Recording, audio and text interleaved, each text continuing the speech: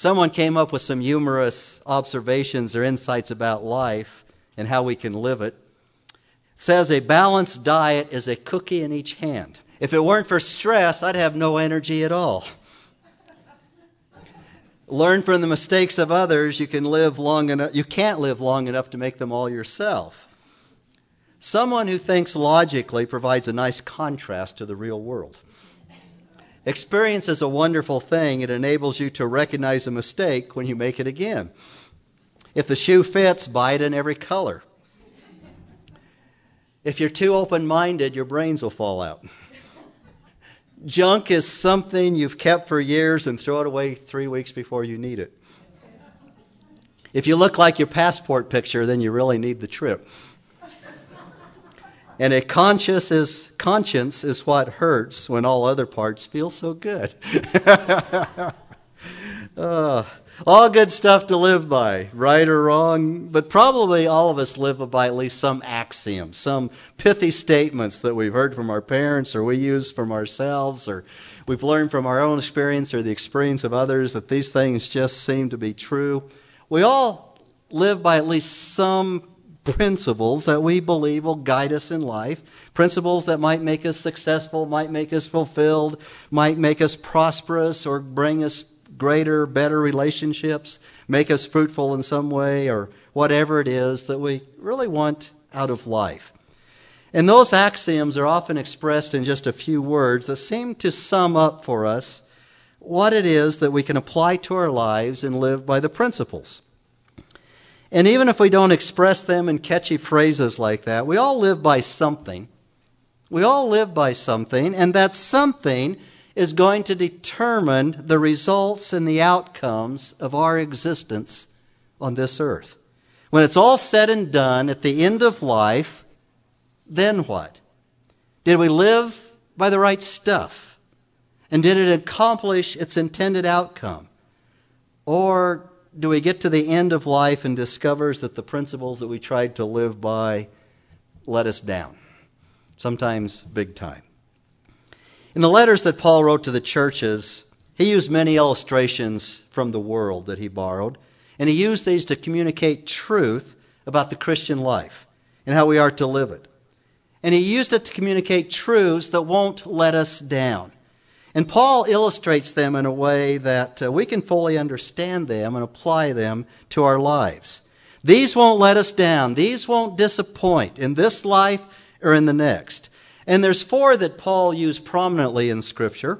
For example, he used the military as an illustration. He exhorts, put on the full armor of God, that gives the picture of the Roman soldier. He uses my favorite, architecture. If you don't know, I'm also a licensed architect. I like, you are the temple of God. Many of you can relate to the agricultural metaphors. Whatever a man sows, then he shall also reap. And in our study of Paul's letter to the Philippians, we find Paul the athlete, where he tells us how we can win the race of life. Using the analogy of athletics, Paul gives us the essentials for being a winning Christian and what that means and fulfilling the purposes that God has for those of us who have been saved. Winning the race of life. We come now to number 2 on the outline if you're following it. And I'm going to warn you here because we go quite a ways before we get to the one that has the letter A by it, dissatisfaction. So if you lose yourself in the outline, I'll let you know when we get there. But aren't outlines wonderful? Many Christians have what they call a life verse. How many of you have a life verse or more than one verse that you live by? Something that's a verse in Scripture that has special meaning. Maybe it was a time that God spoke to you in a particular way and He showed you something about your life and how to live. It's a rallying cry or it's a comfort when things get tough. I can do all things through Christ who gives me strength. One of my favorites is, delight yourself in the Lord, and He will give you the desires of your heart. And here in the 3rd chapter of Paul's letter to the Philippians at verse 10, right before what we read this morning, it seems to me that we find the Apostle Paul's life verse. It's found in Philippians chapter 3, the 10th verse. This is what Paul wanted to live. This is how he wanted to live. This was his rallying cry. This was the passion of his life. This is what affected everything he did, everything he said. Philippians chapter 3, verse 10, Paul said that I may know him and the power of his resurrection and the fellowship of his sufferings, being conformed to his death. Then Paul gives us the why of this verse. Why Paul wanted to know Christ in this way. Verse 11, in order that I may attain to the resurrection from the dead. And then he goes on in verses 12 through 16, using an athletic metaphor or analogy. Paul tells us what it's going to take. What it's going to take and what it's going to take in his life and in our own lives.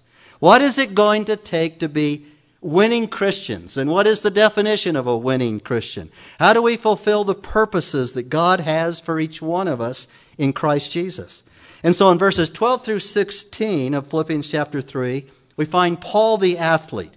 He gives the illustration of a race that his readers in ancient Macedonia, in Philippi, would have readily understood. And all of us here this morning, because of our knowledge of athletics, we understand it as well. Now, Bible students are not agreed as to what the exact sport is that Paul is talking about here. We know it's not soccer, because they didn't have that in those days. But usually it boils down, is he talking about a foot race, or is he talking about a chariot race? Now, either one will work as we work through the analogy, and either one gives us the meaning of what Paul is talking about. But it's either a foot race or a chariot race. And Warren Wiersbe, who did Back to the Bible for so many years and was pastor at Moody Church in Chicago for many years as well, he says his own preference is the chariot race. And I kind of like that too. The Greek chariot that was used in the Olympic Games and other events was really only a small platform with two wheels attached. It didn't have all those sides and all that fancy stuff that we see on the Egyptian chariots. Think of a 2-foot square by 3/4-inch piece of plywood with wheels on it, and there's no rails or anything like that. And the driver had to hold on to those reins, and that's all he had to hold on to. You know, there's no other way to keep his balance, and what he'd have to do was lean forward with every nerve and every muscle to maintain balance and control the horses. And in fact, the verb that's translated reaching forward here in verse 13 literally means stretching as in a race. Stretching is in a race with everything you've got. And of course, it works in a foot race as well, because we've seen that in the Olympics and in races in track where they get to the finish line, they stretch because they want to be the first one to cross. That's one of the things my wife, who won the state hurdles when she was in high school, you know, when we watch the Olympics and we watch the heats, because they're trying to save their energy for the final race. So they come across the finish line. I won my heat. You know, like they have arrived. That's it. And Jan says, you know, you got to push through the tape. You know, you got to give it your all every time you go through. And that's the important thing that Paul is showing us. But it's important to note here that Paul is not telling us how to be saved. These are not salvation verses. He's telling us how to live the Christian life after we are saved. How to win, not how to gain salvation. Because if he was telling us how to gain salvation, if it's a picture of salvation, then we'd say salvation comes by self-effort. Or being kept in salvation comes by self-effort. And this would contradict everything that Paul's already said in the Philippian letter. Rather, this is a graphic picture in Philippians chapter 2 of what we saw in verses 12 through 13. Work out your salvation with fear and trembling, for it is God who is at work in you, both to will and to work for his good pleasure. As in a chariot race, as in a foot race, work out your salvation, live out your salvation with fear and trembling. Reach forward in the race without looking back, for it is God who is at work in you, both to will and to work for his good pleasure. Every one of us as believers is on the track of life, whether you want to be on that track or not. The Christian life is not a spectator sport. We're all on the track of life, and we are to run with fear and trembling because of the dangers and the risk that are involved. One of my favorite movies is Ben-Hur. I could watch it over and over and over again. Every time they get to that spot where he's on the slave ship and he's going like this and they're pounding, me and all the kids go, I hate rowing. Now that'll ruin it for whenever you see it again. But one of my favorite scenes in all of moviedom, because I saw it when I was a kid over at the Egyptian Theater when I was just a little kid, is the chariot race in Ben-Hur. Chariots are crashing together. Competitors are whipping each other. There's really no rules. And some of the poor guys who are out trying to clear the track, they get run over. And when they filmed Ben-Hur, rumors spread that stuntmen had been killed because it's so realistic. And they said, oh no, none of that really happened. But in the race of life, there are no spectators. There are no stuntmen who can take your place for you. Everybody's down on the track. Everyone is competing. And if you decide to sit it out or play by different rules, you're going to get run over. You're going to get hurt. And you're not going to win. You see, each one of us as a believer in Jesus Christ has a special lane in which to run.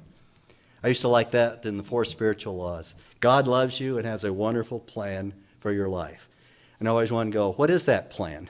Well, that plan is what God has for your life. Each one of us has a goal to achieve that is God-given.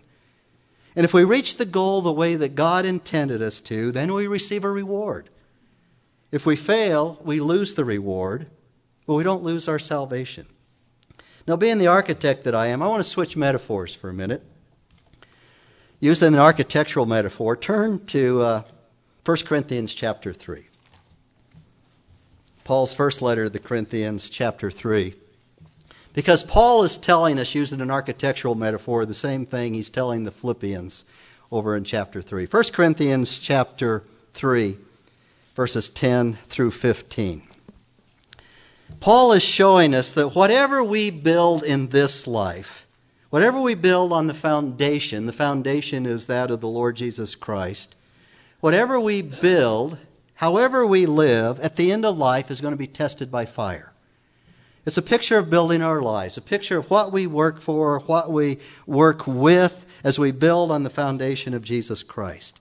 And so Paul says in verse 10 of 1 Corinthians chapter 3, according to the grace of God which was given to me, like a wise builder, I laid a foundation. What was that foundation? He brought the gospel of Jesus Christ to the Corinthians.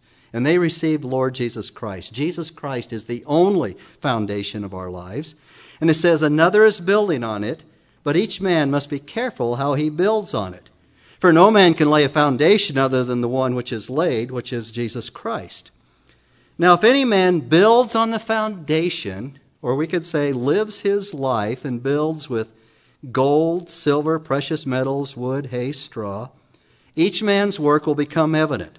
For the day will show it, because it is to be revealed with fire. And the fire itself will test the quality of each man's work. If any man's work which he has built on it remains, he will receive a reward. If any man's work is burned up, he will suffer loss, but he himself will be saved. So there we see that right there. We're not talking about salvation. We're talking about our lives, what we build, what we work for. Yet so as through fire. Now, when I was growing up over at First Baptist Church in Emmett, I had lots of moms. Everybody mothered every kid over there. That was because maybe we did some things kids shouldn't be doing. But one of my church moms that I dearly loved and had the opportunity to know her and be part of even her funeral service a couple of years ago as a pallbearer, she used to put it this way with her homespun logic. She said, someday people are going to go to heaven and find out that their mansion is nothing more than an outhouse. And I've thought about that over the years. She said they built their Christian life with wood, hay, and straw, and when it's tested by fire, it's going to be all burned up. And they're going to find themselves sitting there in the ashes. They suffer loss, they'll receive no rewards, but they're still saved. I probably heard that from her in the first grade in her Sunday school class. And that's something you never forget when she puts it that blunt. You know, because Jesus referred to the same thing when he talked about storing up treasure in heaven and on earth. where moth and rust destroy. And so we're asking the question, are you living your life in such a way that you're storing it up in heaven with permanent, eternal building materials? Or are you storing it up here on earth with wood, hay, and straw, where rust and moth destroy? And if for no other motivation, if for no other reason that we don't want to suffer loss when we get to heaven's glories, we want to be winning Christians with what Paul is talking about here. We want to fulfill the purposes that God has for each one of us. And we want to gain the prize, as Paul says, he's reaching for it. We want to hear, "Well done, thou good and faithful servant." So what are the essentials of winning the race? What are the essentials of one day receiving the reward that is promised? And so Paul gives us 5 essentials or attitudes that we must have in running the race and receiving the award. And we finally got back to the outline here. This is number A, dissatisfaction. And so we spent a lot of time getting to that first point this morning. Dissatisfaction. Verse 12 of Philippians chapter 3.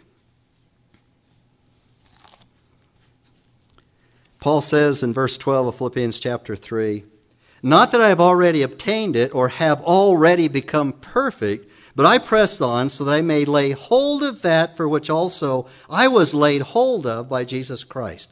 Brethren, I do not regard myself as having laid hold of it yet.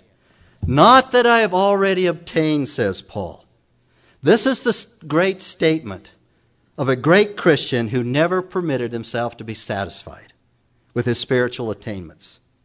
He never believed that he had arrived. Of course, Paul was completely satisfied with Jesus Christ. Completely satisfied with Jesus Christ. But he was never satisfied with his Christian life. A sanctified dissatisfaction is the first essential to progress in the Christian life, to grow in maturity, to become more like Christ. You know, today, just like in Paul's day, there are those who teach that a Christian can reach a certain level of perfection in this life, reach a level of sanctification where some have even described it as the effects of original sin no longer are there. In other words, the propensity to sin is no longer there. And some have even taught that you can reach a point where you no longer sin at all. And others explain it as when a person is totally and completely yielded to the Holy Spirit, that they have reached a perfection, an entire sanctification. And what way I see what Paul is saying here, he would disagree. He would disagree heartedly. If anyone could obtain perfection in this life, it would have been the Apostle Paul. And Paul says he hadn't attained it. And so Paul's confession of dissatisfaction allowed no such thinking then or now. Here's the Apostle Paul, who I believe is the most spectacular Christian who ever lived. And he confessed that he had not yet arrived. He had not yet obtained it. Paul admitted his own need to grow into maturity and to grow in Christ likeness. And his confession stands as a warning against a super spiritual kind of Christianity that imagines that the blessings of heaven to come can be had now in this age. Can be had now before we're raised from the dead. In Paul's day, there were the Judaizers. We've talked about those guys. That they taught that by keeping the law of Moses, you can reach a state of perfection that made them possessors of all of heaven's blessings. And they went from town to town where Paul had been teaching this.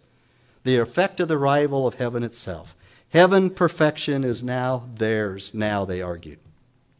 If we imagine that we have heaven now, we have embraced an erroneous and far-fetched notion. And we must understand that, especially on TV today, that there are certain groups that claim the same thing.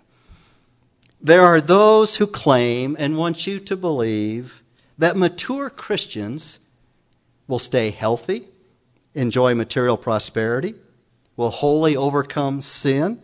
Heaven's blessings are yours now. And one popular TV preacher who preaches freedom from sin and from poverty and promises healing of all diseases and all the blessings of heaven is yours now.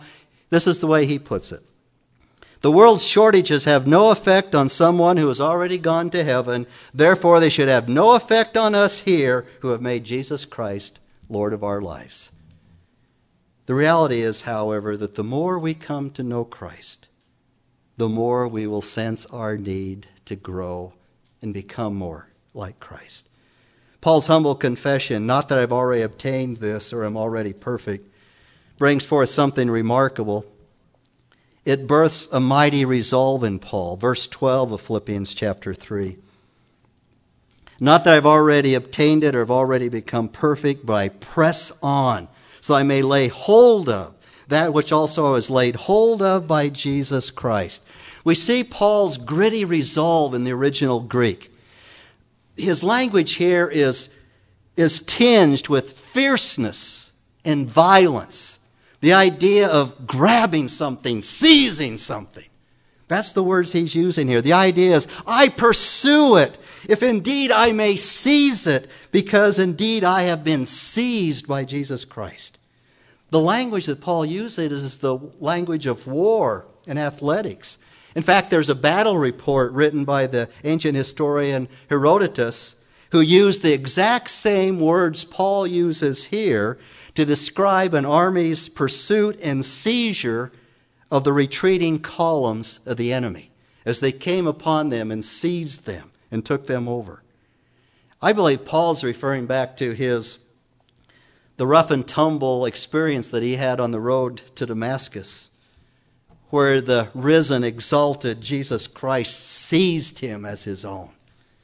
In other words, it's almost like Paul, as he trod along that Damascus road, the mighty hand of Christ reached down, seized him by the scruff of his robe, set him on the path to Ananias' house, and then on the path to Arabia, and then on the path to take the gospel to the Gentile world. Here Paul expressed his desire to know the risen Christ because he believed he was in the grip of Jesus Christ. Paul's whole pursuit of Christ was Christ originated, Christ motivated, and Christ propelled. Excuse me. I did put water up here. And so Paul's dissatisfaction accounts for the second essential aspect or attitude in running the race of life. Secondly, we see Paul's devotion, his devotion. Middle of verse 13 of Philippians chapter 3. But one thing I do, forgetting what lies behind and reaching forward to what lies ahead. It's a picture of absolute focus and intensity. Paul's devotion is seen in how he considers his past, forgetting what lies behind. On August 7th, 1954, during the British Empire Games in Vancouver, Canada, the greatest mile run matchup ever took place. 2 milers. It was touted as the Miracle Mile because Britisher Roger Bannister and Australian John Landy were the only 2 sub-4 minute milers to ever have run in the world. Bannister had been the first man ever to run a 4-minute mile. Both runners were in peak condition. Bannister, the first man to do it, he decided that if he's going to beat this Australian, he's going to relax during the 3rd lap and save everything for the finishing drive. But as they begin that 3rd lap, Landy, the Australian, really poured it on. And Bannister said, this is not going to work. I've got to keep up with him. And so Landy had already established this substantial lead. So Bannister, he can't relax the 3rd lap. So he's just got to give it everything he can. And so Bannister adjusted his strategy, increasing his pace, and he was gaining on Landy. And the lead was quickly cut in half. And at the bell for the final lap, they were dead even. Dead even, right in front of the cheering crowd. The crowd began to cheer. They began to run faster, and Bannister followed suit. Both men were flying. Bannister felt he was going to lose if Landy didn't slow down because it was remarkable. And then came the famous moment. It's been replayed thousands of times on celluloid, black and white film, and in print. At the last stride, just before they were coming to the home stretch, Landy, who could not hear Bannister's footsteps because of the roaring crowd, looked behind him. In fact, he looked the wrong way. Not only did it break his stride and slow him down, but Bannister passed him when he looked around, Bannister was like 3 yards in front of him. Just shot around that side. It was a fatal lapse of concentration. Bannister launched his attack, and he won the Empire Games that day by 5 yards. And John Landy's lapse is as old as antiquity. The sports knowledgeable Apostle Paul could have seen Landy's mistake in a flash, because he knew that to be successful, a runner cannot look back over his shoulder. We must forget what lies behind, because when a runner turns even slightly to look back, there's a momentary loss of focus and rhythm, and that incurs the critical loss of even a fraction of a second, which can lose the race. The unsaved person is controlled by his or her past. But the Christian running the race looks to the future. And so this is the third essential aspect that Paul shows us in running the race. It shows us the direction we are to run, the direction which we are to look. Reaching forward to what lies ahead, direction. Now imagine, let's go back to the chariot race for a minute. This is one of the reasons I like this so well. Imagine what would happen on the race course if the charioteers started looking behind them. They'd lose their balance. They'd lose their concentration. They'd probably get injured. It's bad enough, as Jesus said, for a plowman to look back, according to him. But for a charioteer to do so meant a possible collision and serious injury. The believer should be future-oriented, forgetting those things which are behind. Now keep in mind, in Bible terminology, to forget does not mean to fail to remember. Apart from senility, hypnosis, brain malfunction, the mature person cannot forget what has happened in the past. We may wish we could forget certain events in the past. To forget in the Bible means no longer to be influenced by or affected by. When God promises, their sins and their iniquities I will remember no more. It's not like we're suggesting that God has a bad memory or he chooses to forget. I think of this in terms of if God actually forgets, he's going to look at his son, Jesus Christ, one day on the cross and say, what did you die for? How silly that would be. It's not to forget. What God is saying, I will no longer hold their sins against them. Their sins can no longer affect their standing with me or influence my attitude towards them. So forgetting those things which are behind does not suggest an impossible feat of mental and psychological gymnastics where we try to erase the sins and the memories and the mistakes of the past. It simply means that we will break the power of the past by living for the future. Don't miss that. If you don't get anything else today, Ben-Hur or anything, forget all that stuff. Don't miss this. Forgetting those things which are behind means we break the power of the past by living for the future. We can't change the past, but we can change the meaning of the past. There were things in Paul's past that may have been weights to hold him back. He mentions some of those in his letter to Timothy. Paul was a blasphemer. He was a persecutor of the church. He was a violent aggressor. But these things in the past became inspirations for him to focus and speed ahead. The events did not change his understanding. The events did not change, but his understanding of them changed. When I was born in Council, Idaho, many moons ago, I was named after Bill Cunningham. Bill Cunningham was a close friend of my dad. And as I remember it, Bill Cunningham was a game warden up in Council. And in fact, when we moved back to Emmett just before I was 2 years old, we lived next door, down farther on Washington than we lived later, next to Bill Cunningham's parents. And one of my earliest memories is, I can remember my second birthday, and I can remember quite a bit about my second year, which is kind of amazing. But the Cunninghams, we went to their house. I still remember the linoleum floor. and they had this toy stuffed elephant that I just thought was the greatest, the most neatest thing in the whole world. And I always wanted to go next door to the Cunninghams so I could play with the elephant. Well, the Cunninghams and Bill Cunningham had a famous brother. His name was Glenn Cunningham. Glenn Cunningham is still considered by many to be the greatest American miler who ever ran. He broke several world records in the early part of the 20th century. In fact, in the 1936 Summer Olympics in Berlin that Hitler was so proud of, and Jesse Owens won a lot of races, Glenn Cunningham was voted the most popular athlete by his fellow Olympians. In fact, he just finished just ahead of Jesse Owens in that vote. And the amazing thing about Glenn Cunningham was that his legs had been very badly burned in an explosion. He and his brother were stoking the stove or whatever they do at the schoolhouse when somebody had accidentally put gasoline in the can instead of kerosene. And the schoolhouse exploded. Glenn was 8. His brother Floyd was 13.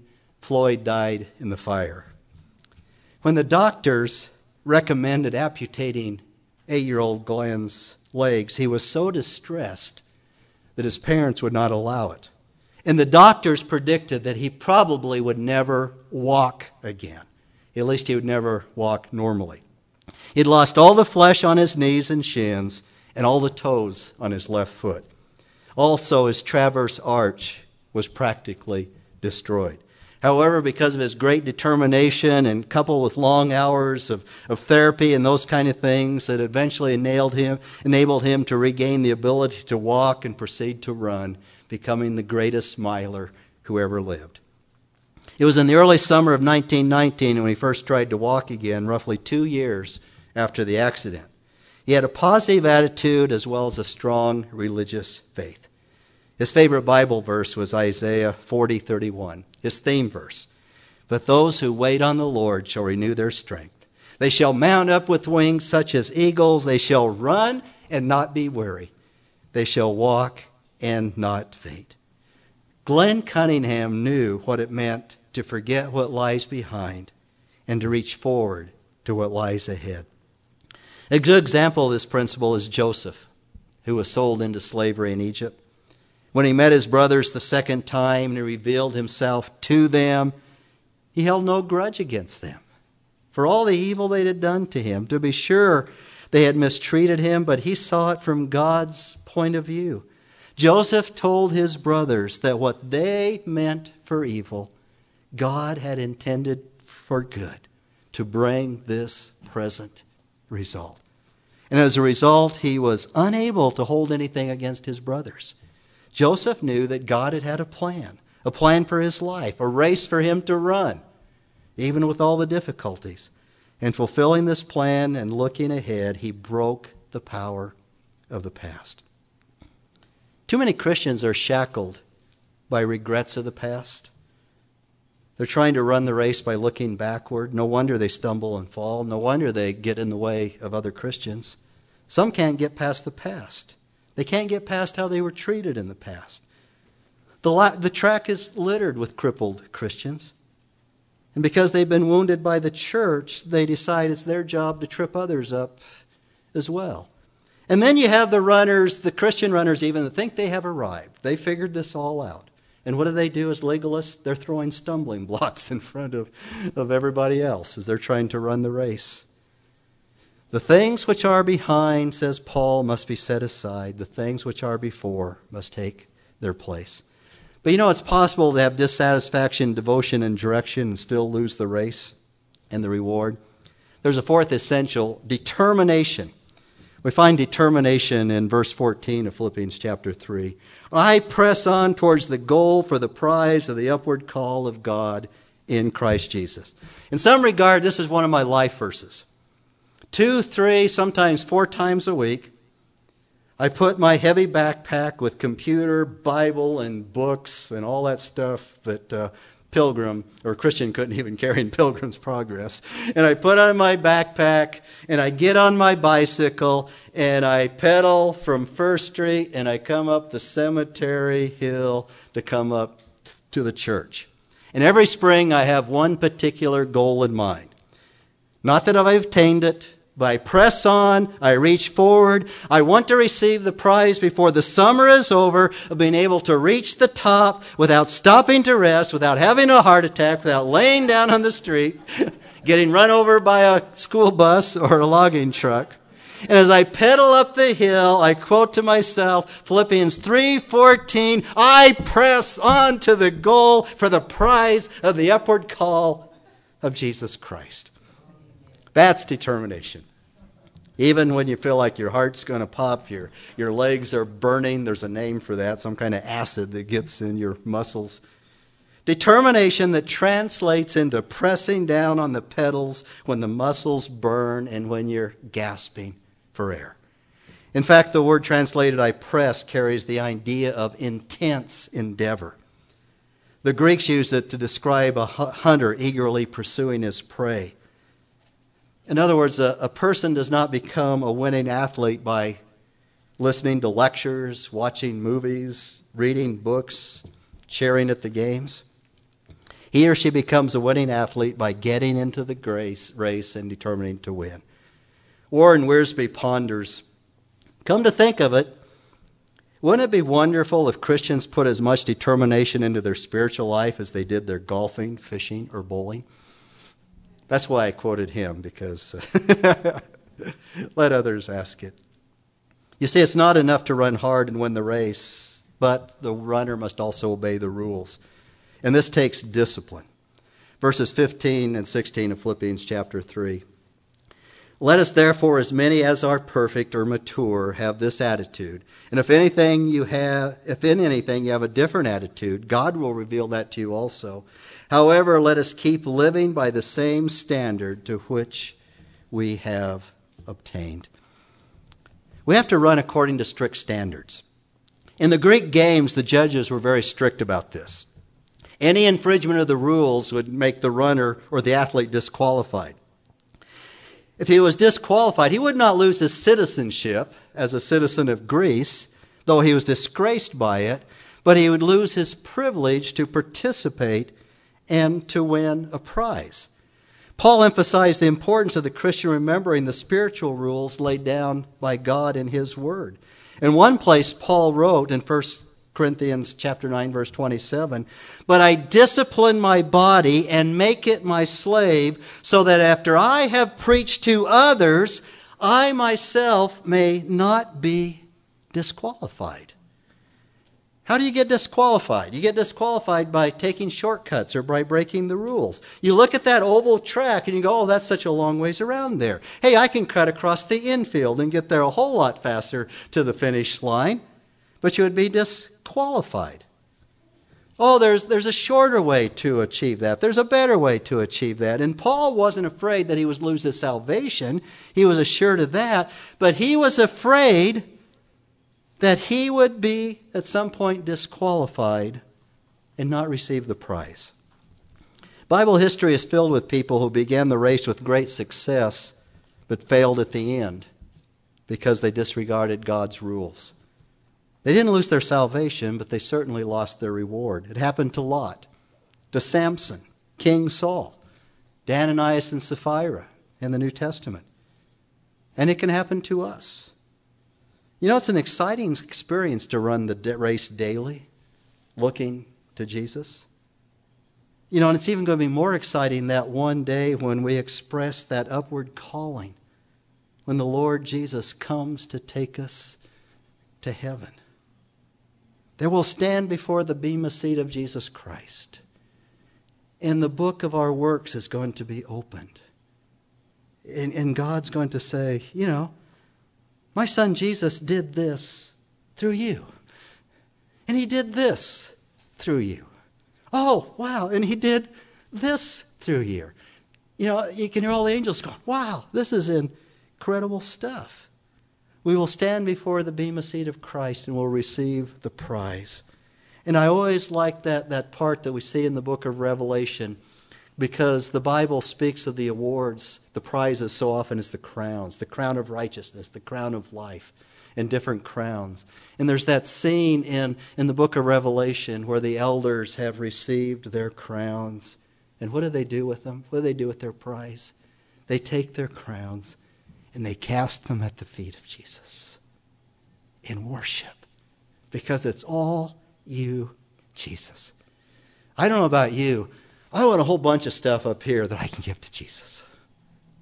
Not for me, but for Jesus.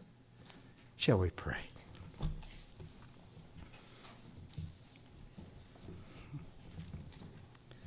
Father, we thank you for calling us, for saving us, for making us your children, for putting us on that track of life, Father, where we can run to fulfill your purposes and your will in our lives. Father, I pray that you would give us the strength through your Holy Spirit not to look back, to forget the past, to break the power of the past, to move forward. Father, help us to do that as individuals and help us to do that as a church, Father. Because every one of us as individuals in the church, we come on a Sunday morning and we bring a certain amount of baggage. And church baggage gets awfully big. When we all come and bring the same baggage and we all bring it together and go, well, that's pretty important baggage. We all brought it. And Lord, I just pray that you would help us to get past whatever it is, Lord, that would prevent us as a church, prevent us as individuals for looking to Jesus, the author and the perfecter of our faith. And this we do ask in Jesus' name. Amen.